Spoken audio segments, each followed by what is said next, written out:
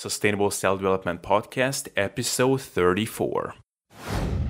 Welcome to the Sustainable Self-Development Podcast, where it's all about becoming a better version of yourself over time in a sustainable way. I believe in practicality over theory. Instead of motivation, you will find solutions. Instead of analyzing the reasons behind your problems, you will learn how to actually solve them.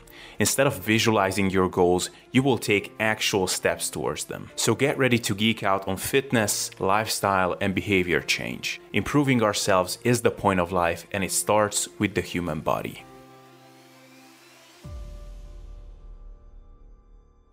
All right. Welcome, guys. It's Abel here again with the Sustainable Self-Development Podcast, and I hope you like this new little intro spot for the podcast.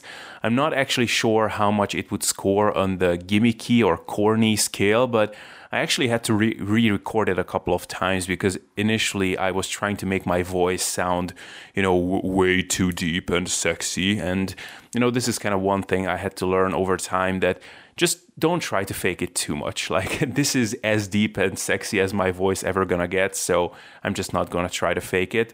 So with that, I am going to transition into the old intro for this podcast episode with Steve Hall from Revive Stronger. Talk about something that is, of course, very near and dear to everyone's heart, especially now that the beach season is rapidly approaching, and that is quick fat loss. And within that, a method that is known in the bodybuilding circles as mini cutting, which is basically a short and rapid version of a fat loss diet. So the topic we're going to talk about today is how to lose fat quickly and efficiently. What's the fastest way that someone should try to get rid of that extra pudge if they don't want to lose a whole bunch of muscle or have super low energy levels? And we will discuss the theory and the science behind it, but we'll also give you guys some practical tips on hunger management, recipes you can try if you try something like this, and we will also answer some of the questions that were sent to us on Facebook. So, cool discussion here. Also, at the end, we talked about the seminar that Steve is organizing in the UK, which will host the one and only Dr. Mike Israetel, with whom I've done 3 amazing episodes on my podcast, and he is an absolute legend in the field. So I highly recommend that you check out Steve's announcements on that event. And I believe at this point in time, so April 2017, you can already purchase the tickets to that event. So that's pretty much what I had to say for this intro, and I hope you will enjoy this episode with Steve. So let's get into it. Hey Steve, how is it going, man? I'm very well, Abel. Thank you for having me on again. Apart from this slight back niggle, I am I think 7 weeks into my contest prep, or the first half of my contest prep. Feeling pretty good about how things are going. So yeah, good. Yeah, cool. So do you know how much longer you have to go from actually getting on stage? So yeah, my shows actually aren't until September, so I've got ages. And what's likely to happen, and why I said kind of my first half of contest prep, is I may well have a very short kind of increase in calories, even kind of gain some weight, maintain for a period of time, and then kind of enter in like a digging phase or like a part 2 of contest prep. So that's kind of where I'm at the moment. Yeah, no, that would be very interesting. And you might actually find out, just like Alberto Nunez, that you actually have a lower settling point that you previously realized if you increase your calories while trying to stay as lean as you are or close to it. Yeah, I mean, it will be maintenance periods are like diet breaks and things like that, great for reversing kind of all the metabolic kind of fatigue and the diet fatigue that takes place. But actually going into a surplus will be kind of big time repairing it. So the second half of the diet should be a lot easier. But I think you're right. I think especially since doing the contest and then remaining a bit leaner to that contest weight, I've managed to kind of if I did bring my settling point down, I think I probably have.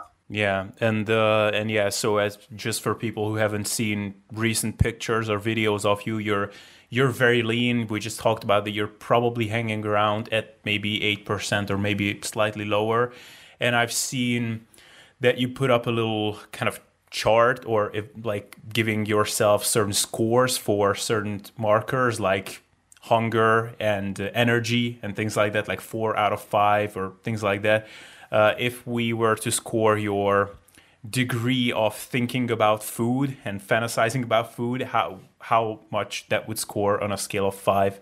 So 5 being bad. Like 1 not thinking about food at all, 5 is thinking about it all the time and dreaming about it and whatever. I'll probably go over 3 because I'm nowhere near a 5, but definitely kind of I am at times like, what time is it? When's my next meal coming around? And I am like planning. I guess I plan a lot more when I'm dieting, just kind of like volume foods, making my oats, slow cooking them, having those prepared for kind of certain meals. But yeah, probably a 3, not too bad. It's really not that bad yet. Cool. Yeah. That's a good sign because, and I just talked about this with someone on a recent podcast that when you're dieting, like 1 hour before a meal can seem so long that like most people would not believe. Like, dude, like, can you really not wait for another hour? But when you're like deep into a diet, that can seem endlessly long. Like, is this ever going to pass? But yeah. Yeah, actually, I'm surprised to hear. So oats work for you as a diet food? Oh, I love oats. They're probably my main carbohydrate source along with like vegetables, because I just cook them and then leave them to soak in, and they can almost kind of triple in volume if you get kind of work well with them. But yeah, I find it interesting because something like a white potato, a lot of people find that really helps them and it's high on the satiety index. But for me, white potato does nothing. I'm actually better with white rice, which is kind of really low on the satiety index. But for me, it just fills me up better. Interesting. So yeah, for me, white rice and oats are like almost kryptonite foods. Like, find it so easy to overeat on them. It's really weird. But all right, man. So we are going to talk about a topic which is very near and dear to a lot of people's hearts. And just as the beach season is coming up and it's slowly getting warmer and warmer, many people will want to get lean. And if possible, they want to get lean fast, which is something that you have become an expert on because you have guided through a lot of people through these mini cuts, as we call them, right? So mini cutting is basically our topic today, and I'm excited to be able to pick your brain on it. So just for people who may be new to the topic, which is probably not a lot of people at this point who are listening to this, but just in case, how would you define a mini cut, and how is it different from a more traditional, slower, longer diet? So I think for me, a mini cut has to be mini. So a lot of people will try and they might put mini cuts back to back and call that a mini cut or things like this. But I think to be a mini cut, it needs to be 4 to 6 weeks in length. In reality, if you're going to be aggressive, you're going to be assertive, and you really want to get that quick fat loss, I think 4 to 6 weeks is about as long as most mini cuts might run, maybe 8 weeks. But if you're getting into kind of 12 weeks into 2 months plus, that's really kind of getting into a more of a just traditional diet phase. And the method behind the mini cut is, it's short, so that any of those diet fatigue factors, kind of the drop in metabolic rate, those sort of things that we see with progressive long diets, that doesn't come into play. So when you come out of the mini cut, you're kind of in a healthy, really healthy state still. You're not you may even well be in a healthier state because you've lost that body fat. So you're in a good position after the diet. You're not kind of left needing to do kind of whatever people might have, like recovery diets, reverse diets, whatever it might be. There's no chance of kind of all of those kind of metabolic factors aren't included within that. So that's really good. And the other benefit to it is you kind of lose at a rate that's as maximal as can be for fat loss without potential muscle loss, because there are other kind of quick fat loss diets, or even something like Lyle McDonald's kind of got his approaches to quick fat loss. But some of those could potentially risk muscle loss, or they could have a bigger impact on just your lifestyle in general. Whereas the mini cut, at least the way I try and run it, it has as little impact on those aspects as possible. So it's trying to get the kind of best of all worlds, but that does mean it's a limited period of time, because if you try to extend it, the likelihood is you'd risk more muscle loss, and you kind of see these diet fatigue factors really building up. So like hunger would come up massively. You'd start kind of seeing your your energy levels really going down. So yeah, in a nutshell, it's kind of as quick fat loss as you can get for a short period of time. Right. So, I mean, you have guided some people through mini cuts, and you have done mini cuts yourself. So the absolute longest one would be like 6 weeks. Is that correct? Yeah, so with the group coaching, that's a 6 week course. So throughout that, they're dieting throughout that entire time. I tend to run it for like a length of a mesocycle so that you can be training throughout it and then basically finish it with a deload, and then you're off to your next mesocycle of training. And that's how I kind of periodize it in. Otherwise, it gets a bit kind of wishy-washy if you try and kind of go through half another mesocycle mini cutting or trying to lose fat and then go into like a mass at the second half. Kind of things just get very difficult. So it's quite a nice kind of clean slate if you have it kind of 4 to 6 weeks, which is kind of what an average mesocycle might be. And within that, the training is all set up for kind of, and we may come on to this more so, but that mesocycle is like a hypertrophy mesocycle. So it's being in the kind of hypertrophy typical principles behind that. So we're trying to maximize muscle growth while in that calorie deficit, because that's going to be our best tool to really retain as much muscle as possible. When you're guiding people through this, like what type of results are we talking about in terms like what would be the maximal amount of weight loss that you would have seen in the past with people or with yourself? So typically what I aim for is around that 1% figure. It might go up to kind of 1.5, even 2% maybe in the first few weeks. But on average, throughout the 4 to 6 weeks, we'd be aiming for that 1% of total body weight loss per week. So for myself, if I started at like 180 pounds, on average per week, I'm looking for 1.8 pounds. Over the course of 4 to 6 weeks, that really adds up. That's a lot of weight to lose. So if someone's like 200 pounds, that's like 2 pounds a week on average for the entire time. Whereas for females, again, it'll move towards a smaller amount. If they're only kind of 120 pounds, that's a pound. So normally for most, 1 to 2 pounds per week seems to be the ballpark it lands within. But I do like to scale it to the individual, and also taking into account their body fat percentage. So when people sign up for the mini cut, I get them to kind of tell me what sort of body fat percentage they think they are based off images. And the leaner they are, the more we shoot maybe to the just below the 1%, and the fatter they are, the higher we can go. So maybe up to the 1.5%, depending on kind of their lifestyle, what kind of calories they're maintaining on at the moment, because they might be kind of quite fat, they might be quite heavy, but they might be maintaining on relatively low calories because their lifestyle means they've got an office job, they can only train 3 times a week. And so I can't give them kind of an 1,000 calorie deficit, for example, might look to achieve that 2 pounds weight loss per week for that person. But if they're maintaining on like 2,500 calories, then they're going to really struggle to bring that down to 1,500.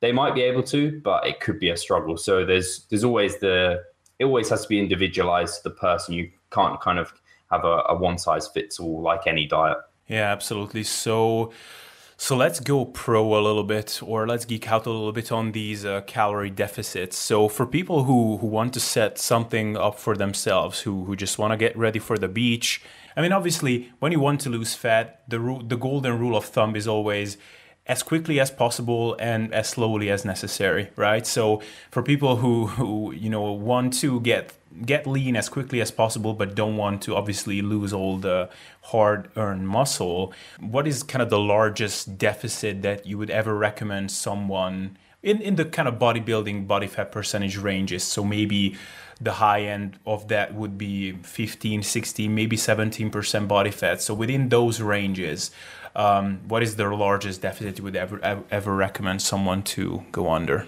So I find this really interesting because people like to have like a percentage deficit in their mind. And this is something I used to work on. I used to work on like a 30% calorie deficit.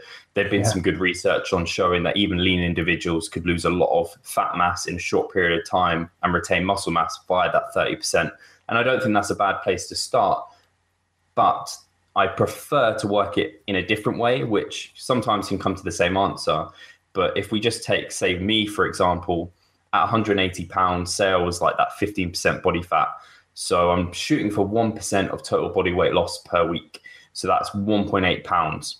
So theoretically, kind of we know 3,500 calories is around 1 pound of weight loss per week. So and that's a 500 calorie deficit per day.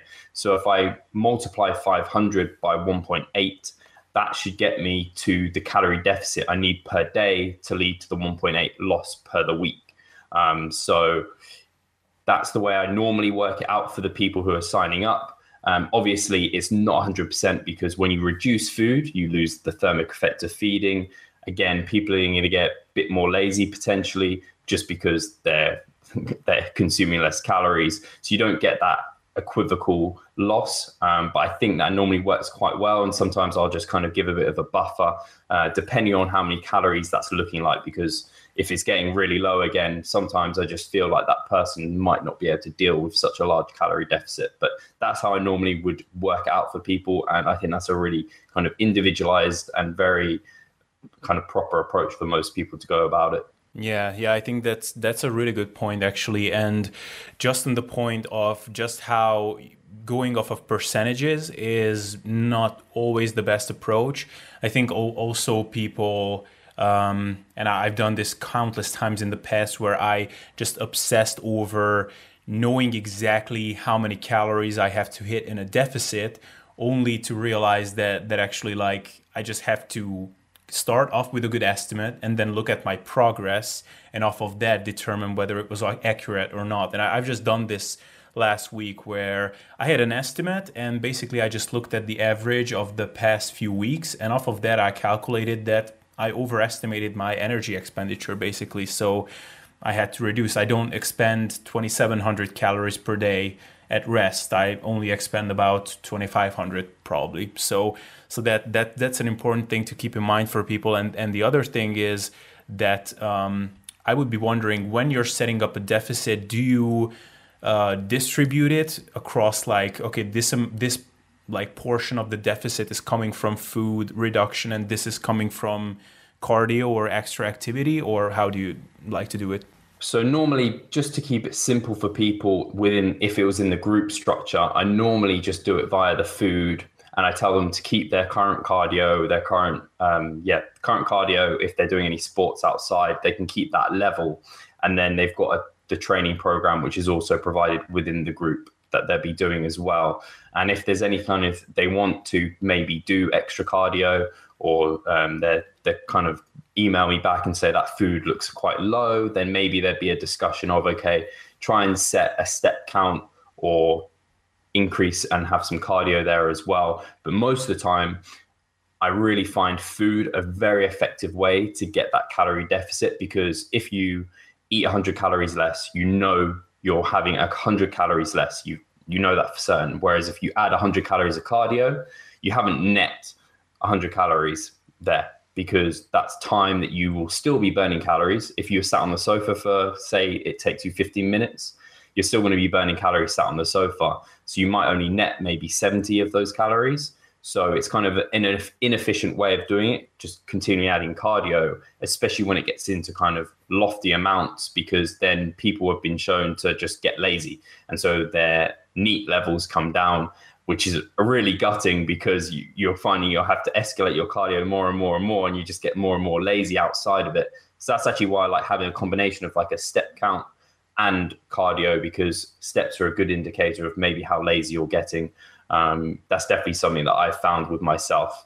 One thing that I forgot to ask you is that, as the saying goes, I think it's coming from Lyle McDonald, that no matter how much fat you're losing per week, you almost want it to be twice as fast. So let's say some people listening to this go, okay, I want to start dieting from 15%. And that 1% is a good ballpark to not risk too much muscle mass loss and still make good progress. Is there a benefit to potentially, in terms of like just simply from the perspective of losing fat at a faster pace, to put yourself in a larger caloric deficit, potentially risk a bit more muscle loss, but still potentially lose more fat? So At what point do you think that point comes where mathematically it's just not worthy anymore because the muscle to fat loss ratio is so bad that you would benefit from eating more food and losing less muscle and thereby more fat? I think the way people need to approach that sort of thought process is that muscle is so hard to gain comparatively to how hard fat is to lose. Fat can be lost quite simply. You just get into a calorie deficit, it will go. Whereas muscle, to actually gain muscle when you're not a novice, is incredibly difficult. So if you're willing to kind of loss, I think you need to think about how hard it was to get that muscle, and that will hopefully put people off trying to approach it in too an aggressive a way. If they don't mind losing muscle, then that's fair enough. But I think you have to think about the actual kind of the actual cost is probably not worth the risk. And yeah, I mean, basically, I was just going to repeat what you were saying. But one thing that I still wanted to ask you, and I forgot, is that let's say someone has longer ways to go. Like, let's say, realistically, to actually get to their end point, they will have to diet for 12 weeks plus. Do you think it would be a viable option to kickstart things with an approach like a mini cut and then transition into a slower approach? Yeah, I think that's actually one of the key success things for a mini cut, because it can be kind of a ignition for a longer cut. I know there's been multiple kind of studies come out on this, and I think everyone can just attest to the fact that when you get into a diet, it's really nice to have initial fast progress. And I actually use this with quite a lot of clients who do want to cut quite a lot of fat.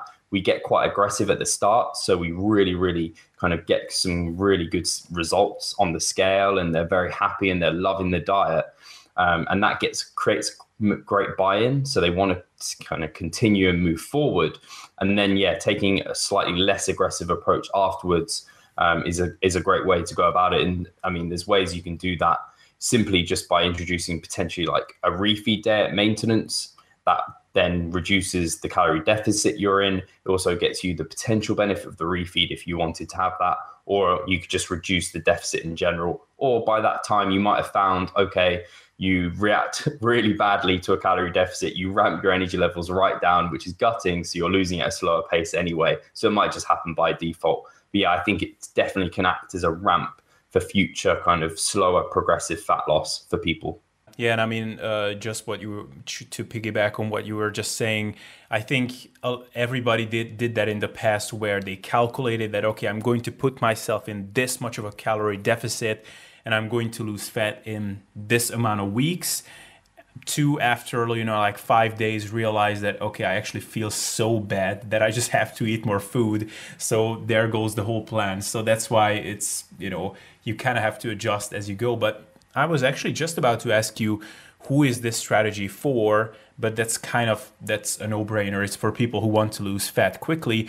So I would rather ask the opposite question, is like, what type of population would you strongly discourage from actually using a mini cut or an aggressive fat loss strategy? Brilliant. No, that's a great question. And I think some of the prerequisites I have for people doing the mini cut is, one of them is people who have already been dieting. I don't think a mini cut is going to be a successful approach. So if you're currently in a calorie deficit and you're looking like, oh, I want to just speed this up, it's probably not going to work for you, because you've already got multiple factors that have kind of started to build up. Your hunger's already higher. You're already ramping down your energy levels. Your metabolism's not in the kind of healthiest state. You're not in the healthiest state to start an aggressive fat loss phase. So I don't think it's for those people. And I also don't think it's for people who have just a history of lots of kind of periods of dieting, and they haven't gone through like a prolonged period of maintenance, or even like if they haven't had a decent surplus at all ever, it's quite possible that they're not in the healthiest state to start a diet. So they really have to be healthy before they start something like a mini cut. So there's those people. There's also the people that if they have a history of maybe binge eating, or especially when they do aggressive dieting approaches, it's not for them. They need a more conservative, more subtle approach, because it is aggressive, it is going to be hard. And if they find that having that sort of history creates binge eating patterns, is not going to be for them. And then finally, people who are like 8% and below is probably not going to be a good approach for them, because it just can't be that quick at that stage. And things just get so much more complicated when you're that lean, in that just because stress levels and kind of water weight can really mask progress. And so something like a mini cut isn't really what you'll be doing at that stage. It's kind of a slower progressive approach. So those are probably the three populations I would say a mini cut isn't for: people who have kind of a history of binge eating, who have been dieting or are dieting already for a long period of time, so aren't in a healthy state. And then finally, kind of the guys trying to get into a bodybuilding show or physique show. So generally just people who aren't in a healthy state. You have to be really healthy to start an aggressive thing. If it's not functioning like a kind of a car, you wouldn't take a car that was all beat up and banged up and try and drive it at its max speed, because it would probably break down and crash. Similarly to a human, if that human's not in a healthy state and you try and kind of drive them aggressively, they're going to crash and burn. It's not going to be a successful strategy. Yeah, no, I love that response. And just to give people some context, I mean, now you're preparing for this contest that you're going to have. And I think I've heard you mention something along the lines of, I mean, for the past year, you had like 2 short diets or something. So you spent massively more time gaining and being well fed than actually dieting, right? Yeah, exactly. That's actually one of the populations I love it for, are kind of people who are already in kind of a healthy body fat percentage and a good body fat percentage for gaining muscle, who then just use them very sparingly to get them back down nice and lean to then gain up again. And that's exactly what I use them for. And like you said, yeah, over the last 3 years, I've had 2 mini cuts, which have in total been like 12 weeks out of the 3 years. So that's definitely helped me be in a healthy state for this now contest prep. Right. Okay. So like out of 150 weeks, you dieted like 12 weeks, basically.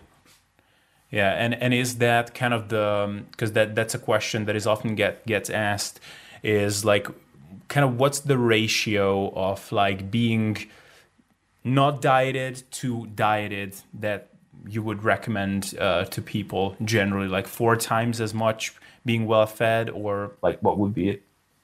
Yeah, I think 4-to-1 is a good standard approach to take for most people. Yeah, definitely.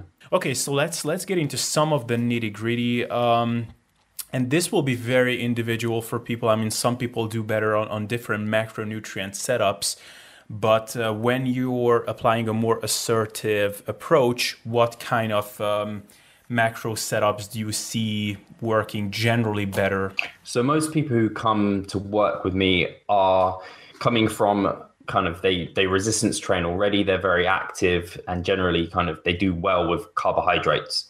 And so those are what we're using to fuel performance. So I very much favor a higher carbohydrate approach. So I basically set fats to what I see as a minimum. So kind of 0.25 to 0.3 times their body weight in pounds. For a lot of people, that comes down to like 40 grams of fat, to like 40 to 50. I normally give a range of 10 grams.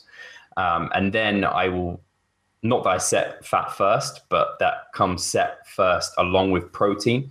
And with protein, I will tend to set that at 1 gram per pound as just a bit of a blanket, because although it might not be necessary to have that much, because 1 gram per kind of pound of lean body mass would probably be sufficient. I do find that when it is such an aggressive diet, people do really well with a slightly higher protein intake, because just the satiety it provides. So I tend to go 1 gram per pound as just like an easy rule for most people. And then finally, I just fill up the rest of the calories with carbohydrates, which I really try and keep carbs as high as possible. If I am dealing with someone who they've stated they have hunger issues, I might push protein a little higher. If they're a little, like they're quite elderly, which I don't work with many people who are kind of pushing on the older years, I might push protein up a bit higher, because they're not so efficient with their protein intake. But for most people who do the mini cut, they deal with 1 gram per pound really, really well. And then, yeah, like I said, set fats at 0.25 to 0.3 grams per pound, and then let the rest come from carbohydrates to really fuel performance. Yeah, and I think even for people who might generally favor higher fat diets, I think when you're in a steeper caloric deficit, I think that that's one time when most people kind of find the value of keeping fats lower for the simple reason that you can kind of max out on food volume more. And if you keep fats pretty high during a lower calorie diet, then for your carb sources, you're pretty much or you have to resort to like green veggies and stuff like that, which are just not very good to fuel training performance, right? So No, exactly. I think if I wanted to maximize weight loss in this period of time, and I could definitely do that better via like a keto approach, which effectively that would be, because obviously you'll lose all that glycogen and the water that goes with that. But I don't think that's the best approach for maximizing muscle retention, which is why carbs are biased. And yeah, like you said, I mean, you can have tons of veggies, food volumes way better with carbohydrates because the fact they're 4 calories per gram versus 9, and that just fats suck when you're in a diet a lot of the time. Speaking of food volume and stuff like that, what about food choices? Like, do you educate people on that? I mean, for people who are kind of have a lot of routine, or how do you say it, like who are experienced in that regard, they know that you're pretty much forced to be eating healthfully at this point. I mean, you can't really afford to fit in a lot of junky stuff, but are there specific types of foods that you're discouraging people from consuming? Like, I personally always advise people to stay away from oils and things like that because, I mean, they just, you blow your calories on volumeless stuff, basically. But so, yeah, definitely. The first thing I tell people when they're kind of going into this sort of a diet is to plan, because so many people will just try and freeball it the next day, like starting the diet, and they're like, wow, I've blown my fat intake and it's just meal like 1. They're just having breakfast and they had like a load of eggs and they've had butter with it, and it's like they've blown their fat macros. So I definitely give them the guideline. Okay, first of all, calories are king, then get your protein, and then try and hit your fats and your carbs.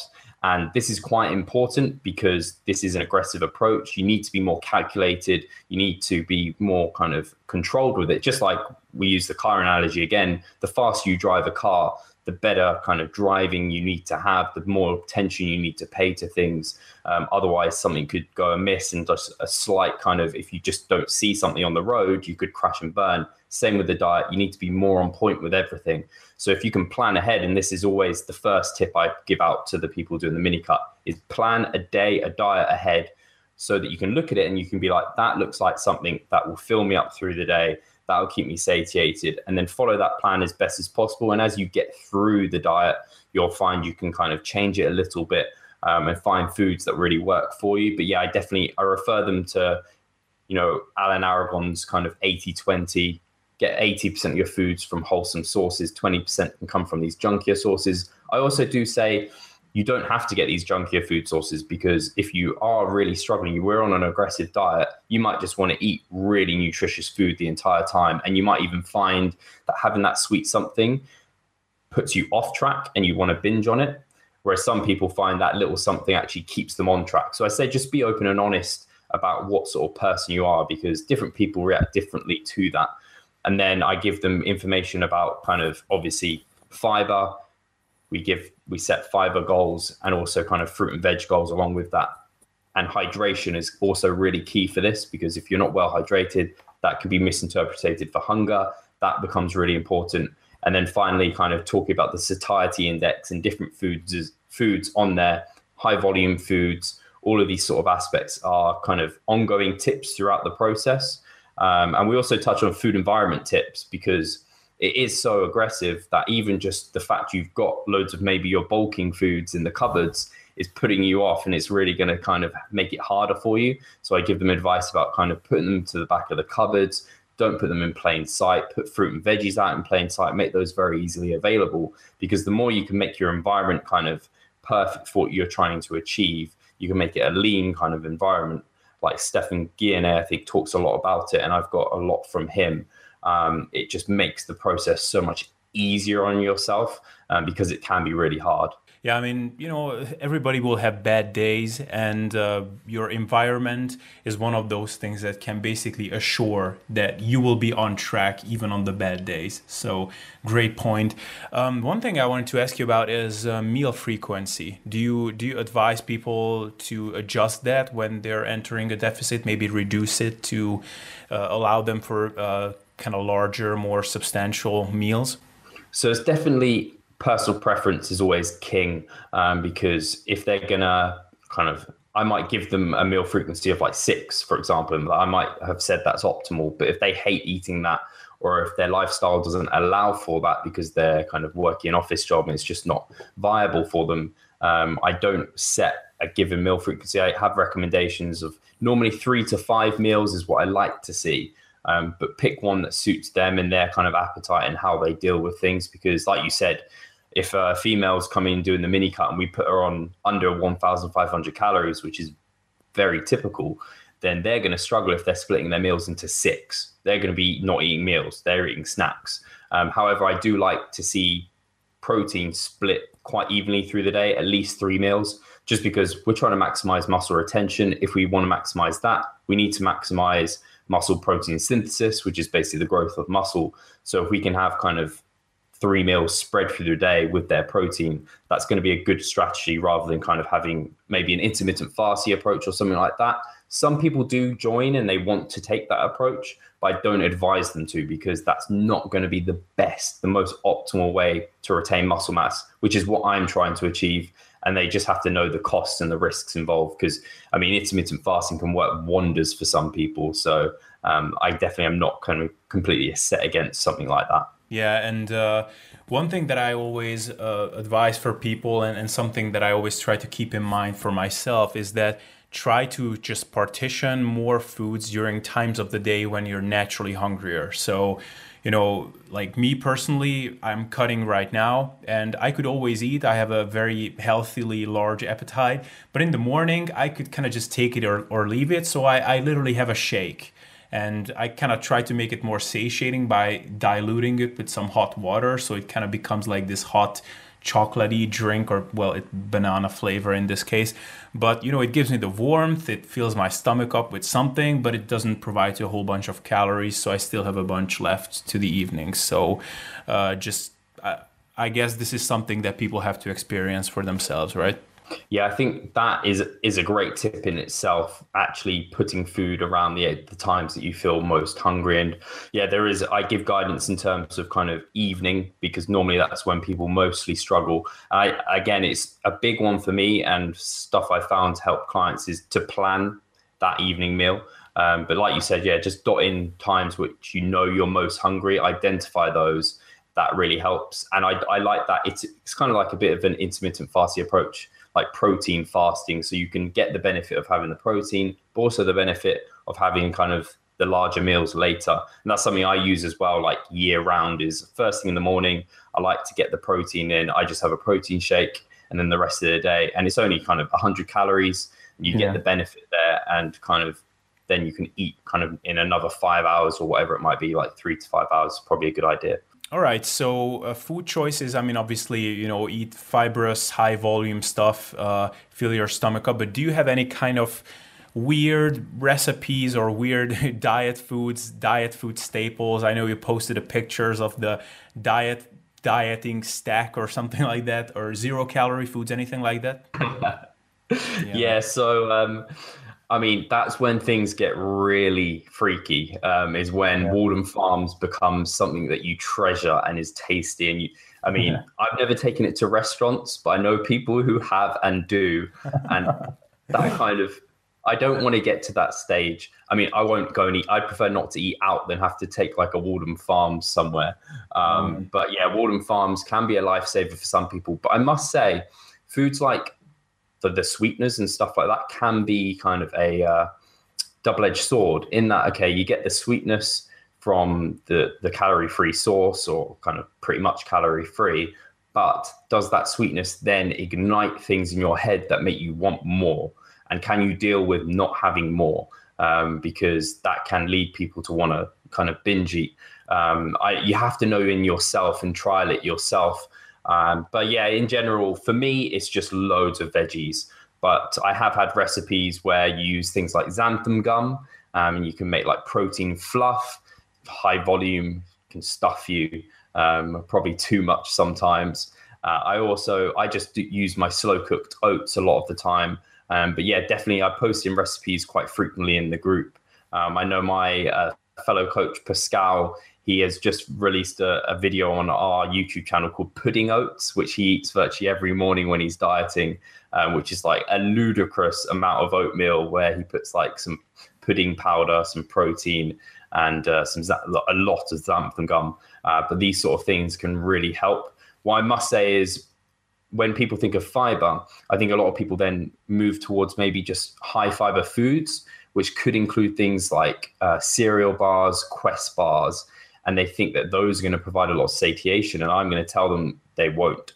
They're not going to be as satisfying as having the same amount from like a chicken and broccoli, which provides the same kind of calories and fiber count as the small Quest bar, which is incredibly tasty and very dense compared to it. So things that are going to fill your stomach, they're going to be really important. So actually, I like to refer to the book, and people might want to check out Volumetrics, which I think is a really cool dieting approach, where basically it's all focusing around like low calorie per bite food. So you eat the same food volume, but it's much fewer calories. Man, you're bringing up things that I feel very strongly about. So actually, first of all, what are the macros on that pudding oats and your slow cooked oat stuff? Oh, I actually don't know. I'd have to refer to it, but I think it's around 500 calories for like a bowl that feels like a liter and a half, which is crazy. Oh, really? And my oats, I only use 40 grams of oats, and I cook it with over 400 grams of liquid. So the actual calorie count's like nothing, but it gives you a lot of food volume. And then I normally have that twice a day. But 40 grams you can make into quite a lot. Yeah, and actually the protein fluff, that's something I'm looking forward to so much to trying it. And I just had a blender with a blender. I bought this blender in a store and it stopped working after 10 minutes. So it's like that was a brilliant purchase. One thing, like you will become pretty creative during dieting. I just realized that by putting lettuce in the freezer, that can actually work as a pretty good, like, it's almost like eating berries or something. You just put some sweetener and some stuff on it, and it actually tastes pretty decent when it gets frozen. You don't really... I can attest to, today I was struggling with hunger, so I purchased a lettuce and just put lettuce in a bowl with a tiny, salsa is a good one, but it is very tasty, very low calorie. And just ate a bowl of lettuce with salsa as like a snack. It's like 50 calories, stuffs your stomach. Very similar to like the protein fluff type thing. That will stuff your stomach. Yeah, and just regarding the diet sodas, I've done a lot of experimentation on it in the past, and what I found is that if you drink it between meals, so let's say your previous meal was like hours ago and you have like 2 hours until your next meal, having a Diet Coke or something, that's just going to make you hungrier. But if you drink it right before a meal or maybe during, that actually helps with satiety because it gives that extra stretch to your stomach, which is a signal for satiety. Yeah, actually that's it. Also, the good one on the diet beverages is something like Coke will contain caffeine as well, which can provide some satiation as well. So that's really cool.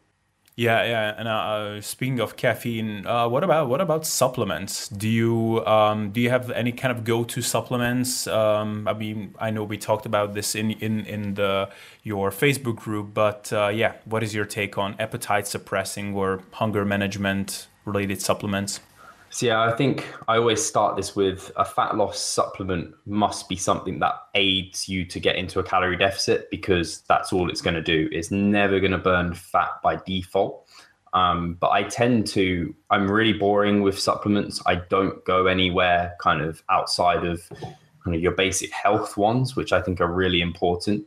And actually someone asked me today about yohimbine, and I was just like, I just don't recommend it because I just don't think the risks of potentially kind of the increased anxiety, things like that, that can potentially come with it are worth it. And for me, caffeine's about the best one that you can get. That's risk-free for the most part, as long as you don't go crazy with it. And then I'd say just the best way, and we talked about this because I know you had a bit of a caffeine deload and I've done that myself. And you do get kind of, when you come off it and then use it when you need it, you get the focus it gives you is incredible. First of all, like I found that today I had it and I hadn't really had much coffee. And then the satiety you get from it's just much more powerful because you do become desensitized to both like every kind of positive, apart from like the health benefits of having caffeine because that has, or coffee because that has its own health benefits included. Yeah, that's a great point. And it's if people are preparing to do a mini cut, then and you're currently eating a whole bunch of food, then it might be actually worth it to wait another week, keep eating a lot of food, and quit caffeine for that period because you don't really need the appetite suppression in that period.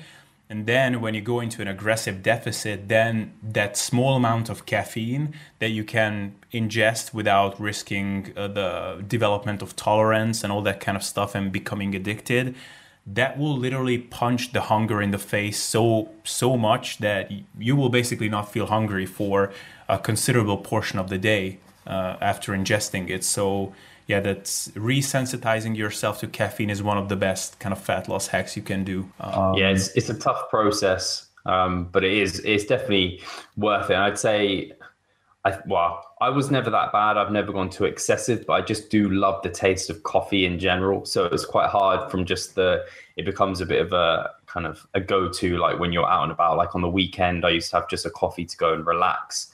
And I think it becomes a habit. I think once it's like any habit, once you kind of, at first it's hard to break, but after a while, like you said, it's definitely worth it. Yeah. And if you quit it, just prepare for the first 3 days. If you've been drinking a lot of caffeine, like 300-400 milligrams a day, then the first couple of days will be hell. But after that, you're feeling fine. So just be prepared. Another thing that I mentioned in your Facebook group, and some people might be interested, is nicotine in the form of I've never tried patches. I only tried gums, and that with caffeine in the morning. That's magic. Like the focus it gives you and the appetite suppression is amazing. Be responsible with it though. Like don't go over 4 to 6 milligrams is kind of the safe dose within which you can consume it without developing addiction.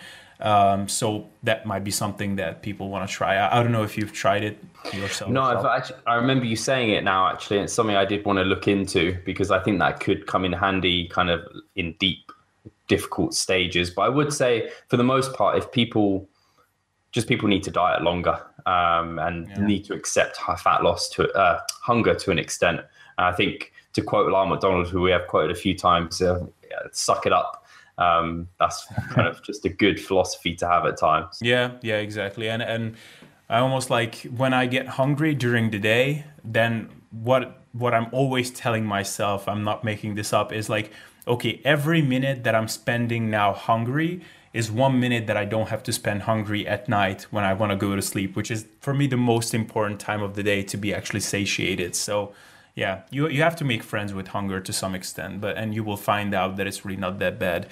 Okay, one last thing that I want to ask you about is how do you like to track fat loss? Do you use any other tool besides the scale? So personally with my clients, I use the scale along with circumference measurements.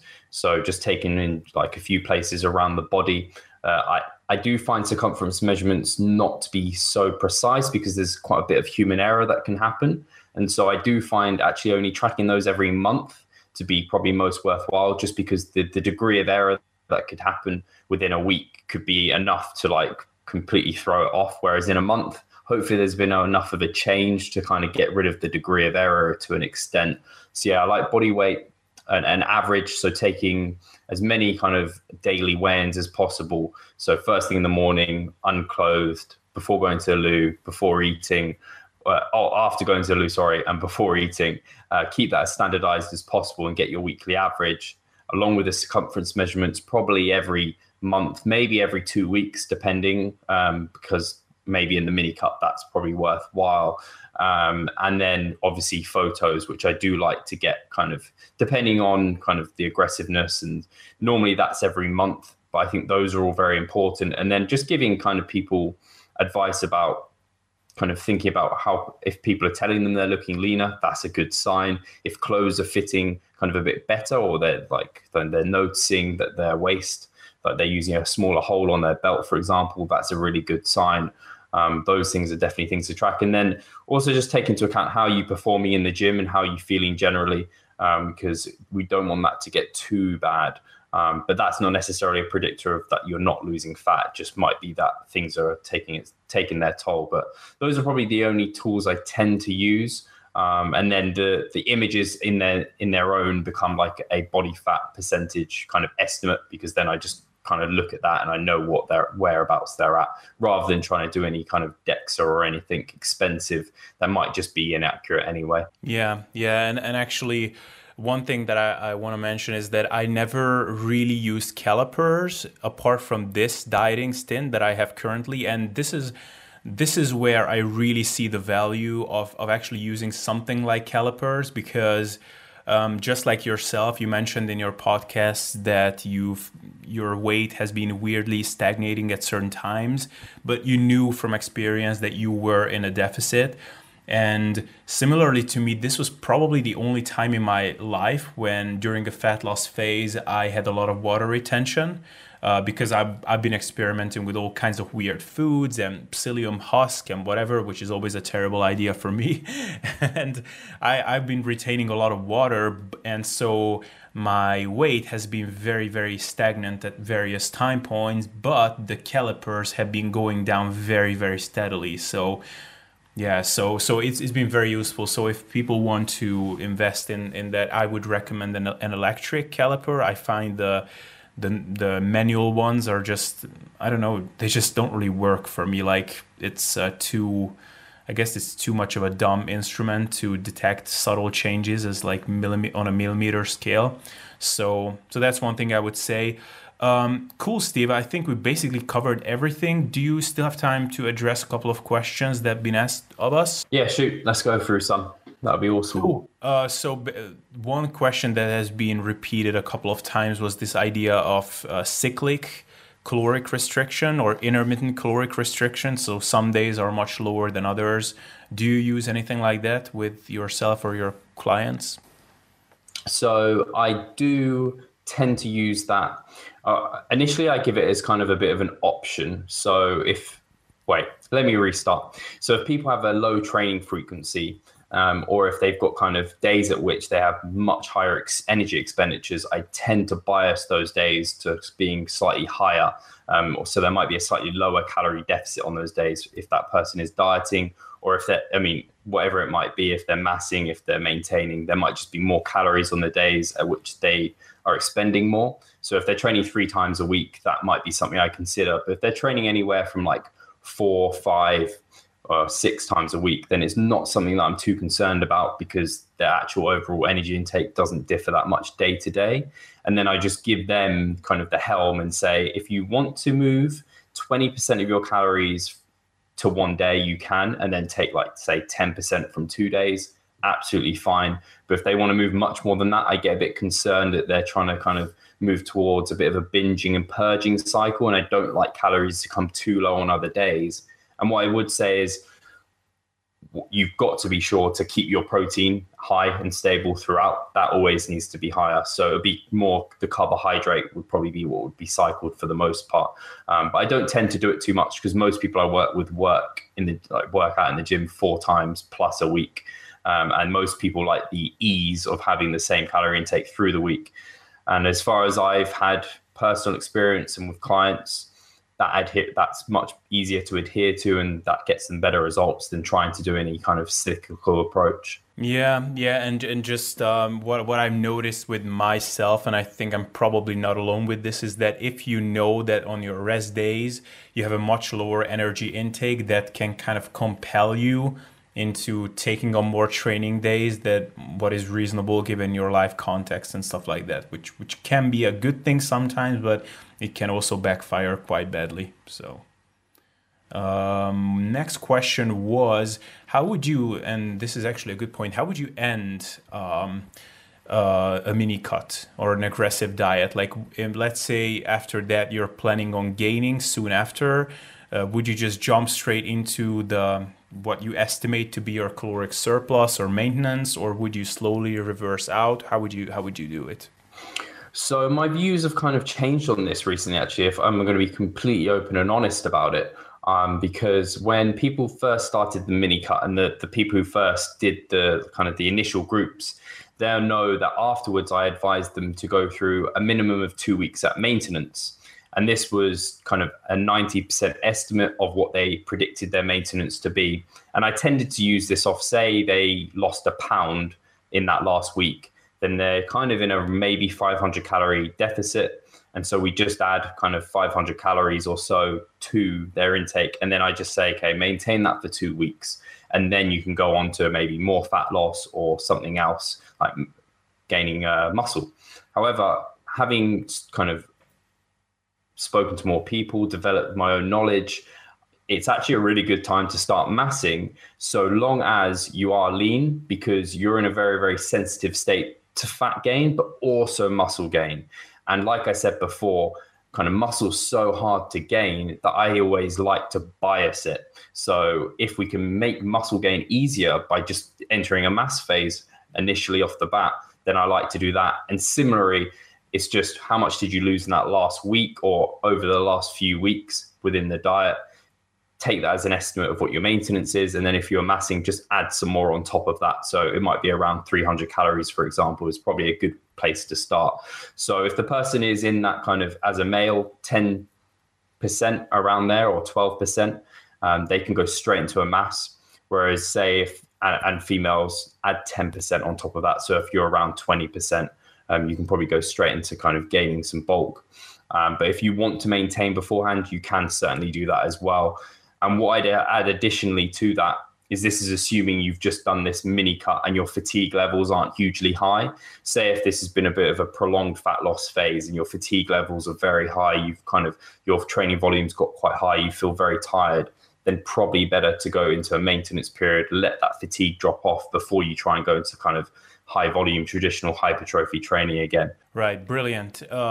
Great response. And I guess like one last question, I think we can knock this off quickly because frankly, I'm not sure I have the sufficient like biochemical whatever knowledge to answer this. And it's kind of a interesting question, but basically that some people say that for the first week of dieting, you're only going through your glycogen stores and only after that you're starting to burn fat. I mean, I think experientially and intuitively everybody knows that that's false. I don't know if you have any thoughts on this one. Yeah, I think similar to you, I'm not a researcher. I haven't got a degree in like biochemistry or anything like that, so I can't tell you the insides and outs of this. But what I can tell you is that one, someone like Lyle McDonald, who has his like very aggressive fat loss approaches that last maybe some of them are only a week long or 2 weeks long, people are losing fat, and that he wouldn't advise people to do that if that wasn't happening. And also, like you said, you can experience fat loss within 2 weeks for sure. Like you can definitely see that. I think it's probably, and where this kind of thought has come from is because people do lose glycogen and lose water, and people are just attributing all of that to the weight loss. But there is some fat loss happening there. It's just going to be a smaller component of that. That's definitely happening. When you're in a calorie deficit, you're for sure going to be losing some fat. Yeah, I mean, I guess sometimes there is a bit of a lag time between, I'm sure you've noticed it as well, when you go from a massive surplus to a dieting mode, then there's kind of that momentum that still carries through from the surplus, where you're in a deficit technically, but you're still kind of gaining fat from the previous period. I've noticed this a lot of times with myself, but yeah, it's hard to really tell how that works. I mean, this is why, and we've spoken about it a little bit, you have to take a bit of a longer term approach and also not always focus on the numbers and just kind of, using your history and your data, you kind of know, okay, I'm in a calorie deficit or I'm in a surplus, because there are those delayed effects. Just like you could do loads of hard training and you don't see the strength gain until you let that fatigue dissipate. Same with some dieting, like you might not see the scale weight change until you've allowed that kind of chronic elevation of cortisol to dissipate and you lose weight. Even though maybe, I mean, I've had people come out of a mini cut and continue to lose weight. They're not in a calorie deficit anymore. They're not actually necessarily like losing fat in that period of time, but their scale weight's coming down because they're maybe clearing loads of water. That's allowing that kind of whoosh to come through. Cool, man. I basically kept you here for an hour and you're contest prepping, so I don't want to, maybe you potentially miss a meal or something like that. I wouldn't want to risk that. So, Thank you so much for being here, and just any kind of stuff that you want to get people's attention to, stuff that's coming out for you, any kind of content, resource, anything like that that you want to plug or mention. Awesome. No, yeah, I've actually got a PM session that I'm going to be hitting. I've split my session to AM and PM, so I've got some bro isolation work to go and do. But yes, definitely, probably, I mean, if they want to check out more about the mini cut movement, they can go to revivestronger.com. I advise them to go over there anyway, because the podcast is on there, articles are on there, loads of free resources. But the main thing I'd probably want to plug, depending on when this comes out, and hopefully it comes out before kind of the end of May, but Mike Israetel, who hopefully a lot of your viewers will know, is coming to the UK 27th and 28th of May. So if people are interested in seeing a conference surrounding kind of advanced muscle hypertrophy, which is what Mike's going to be going over, definitely check out revivestronger.com and look for that conference, because we're starting to sell tickets very soon. It might be after this. They'll be probably on sale by the time this podcast comes out, but definitely check that out. And yeah, just go to the website, all the different kind of places I'm at, kind of Instagram, Facebook, and everything's on there. And yeah, thank you, Abel, for again having me on. I really appreciate it. All right, guys, Abel here again. Hope you enjoyed this episode. If you did, please subscribe on YouTube if you watched it there. I come out with new content every week there, whether it's in the form of a podcast episode like this, which I actually aim to do one of every week, or some shorter informational video. Also, if you could just leave a comment and suggest some people that you'd like me to interview or just topics you'd like me to cover, it would be very helpful to know how I can better serve you. And if you listen to it in podcast format, if you could leave a rating on iTunes, it would greatly help out the show, and I would be more than grateful for it. So thanks, guys, for hanging out up until now. Thanks for being here, and see you all next week.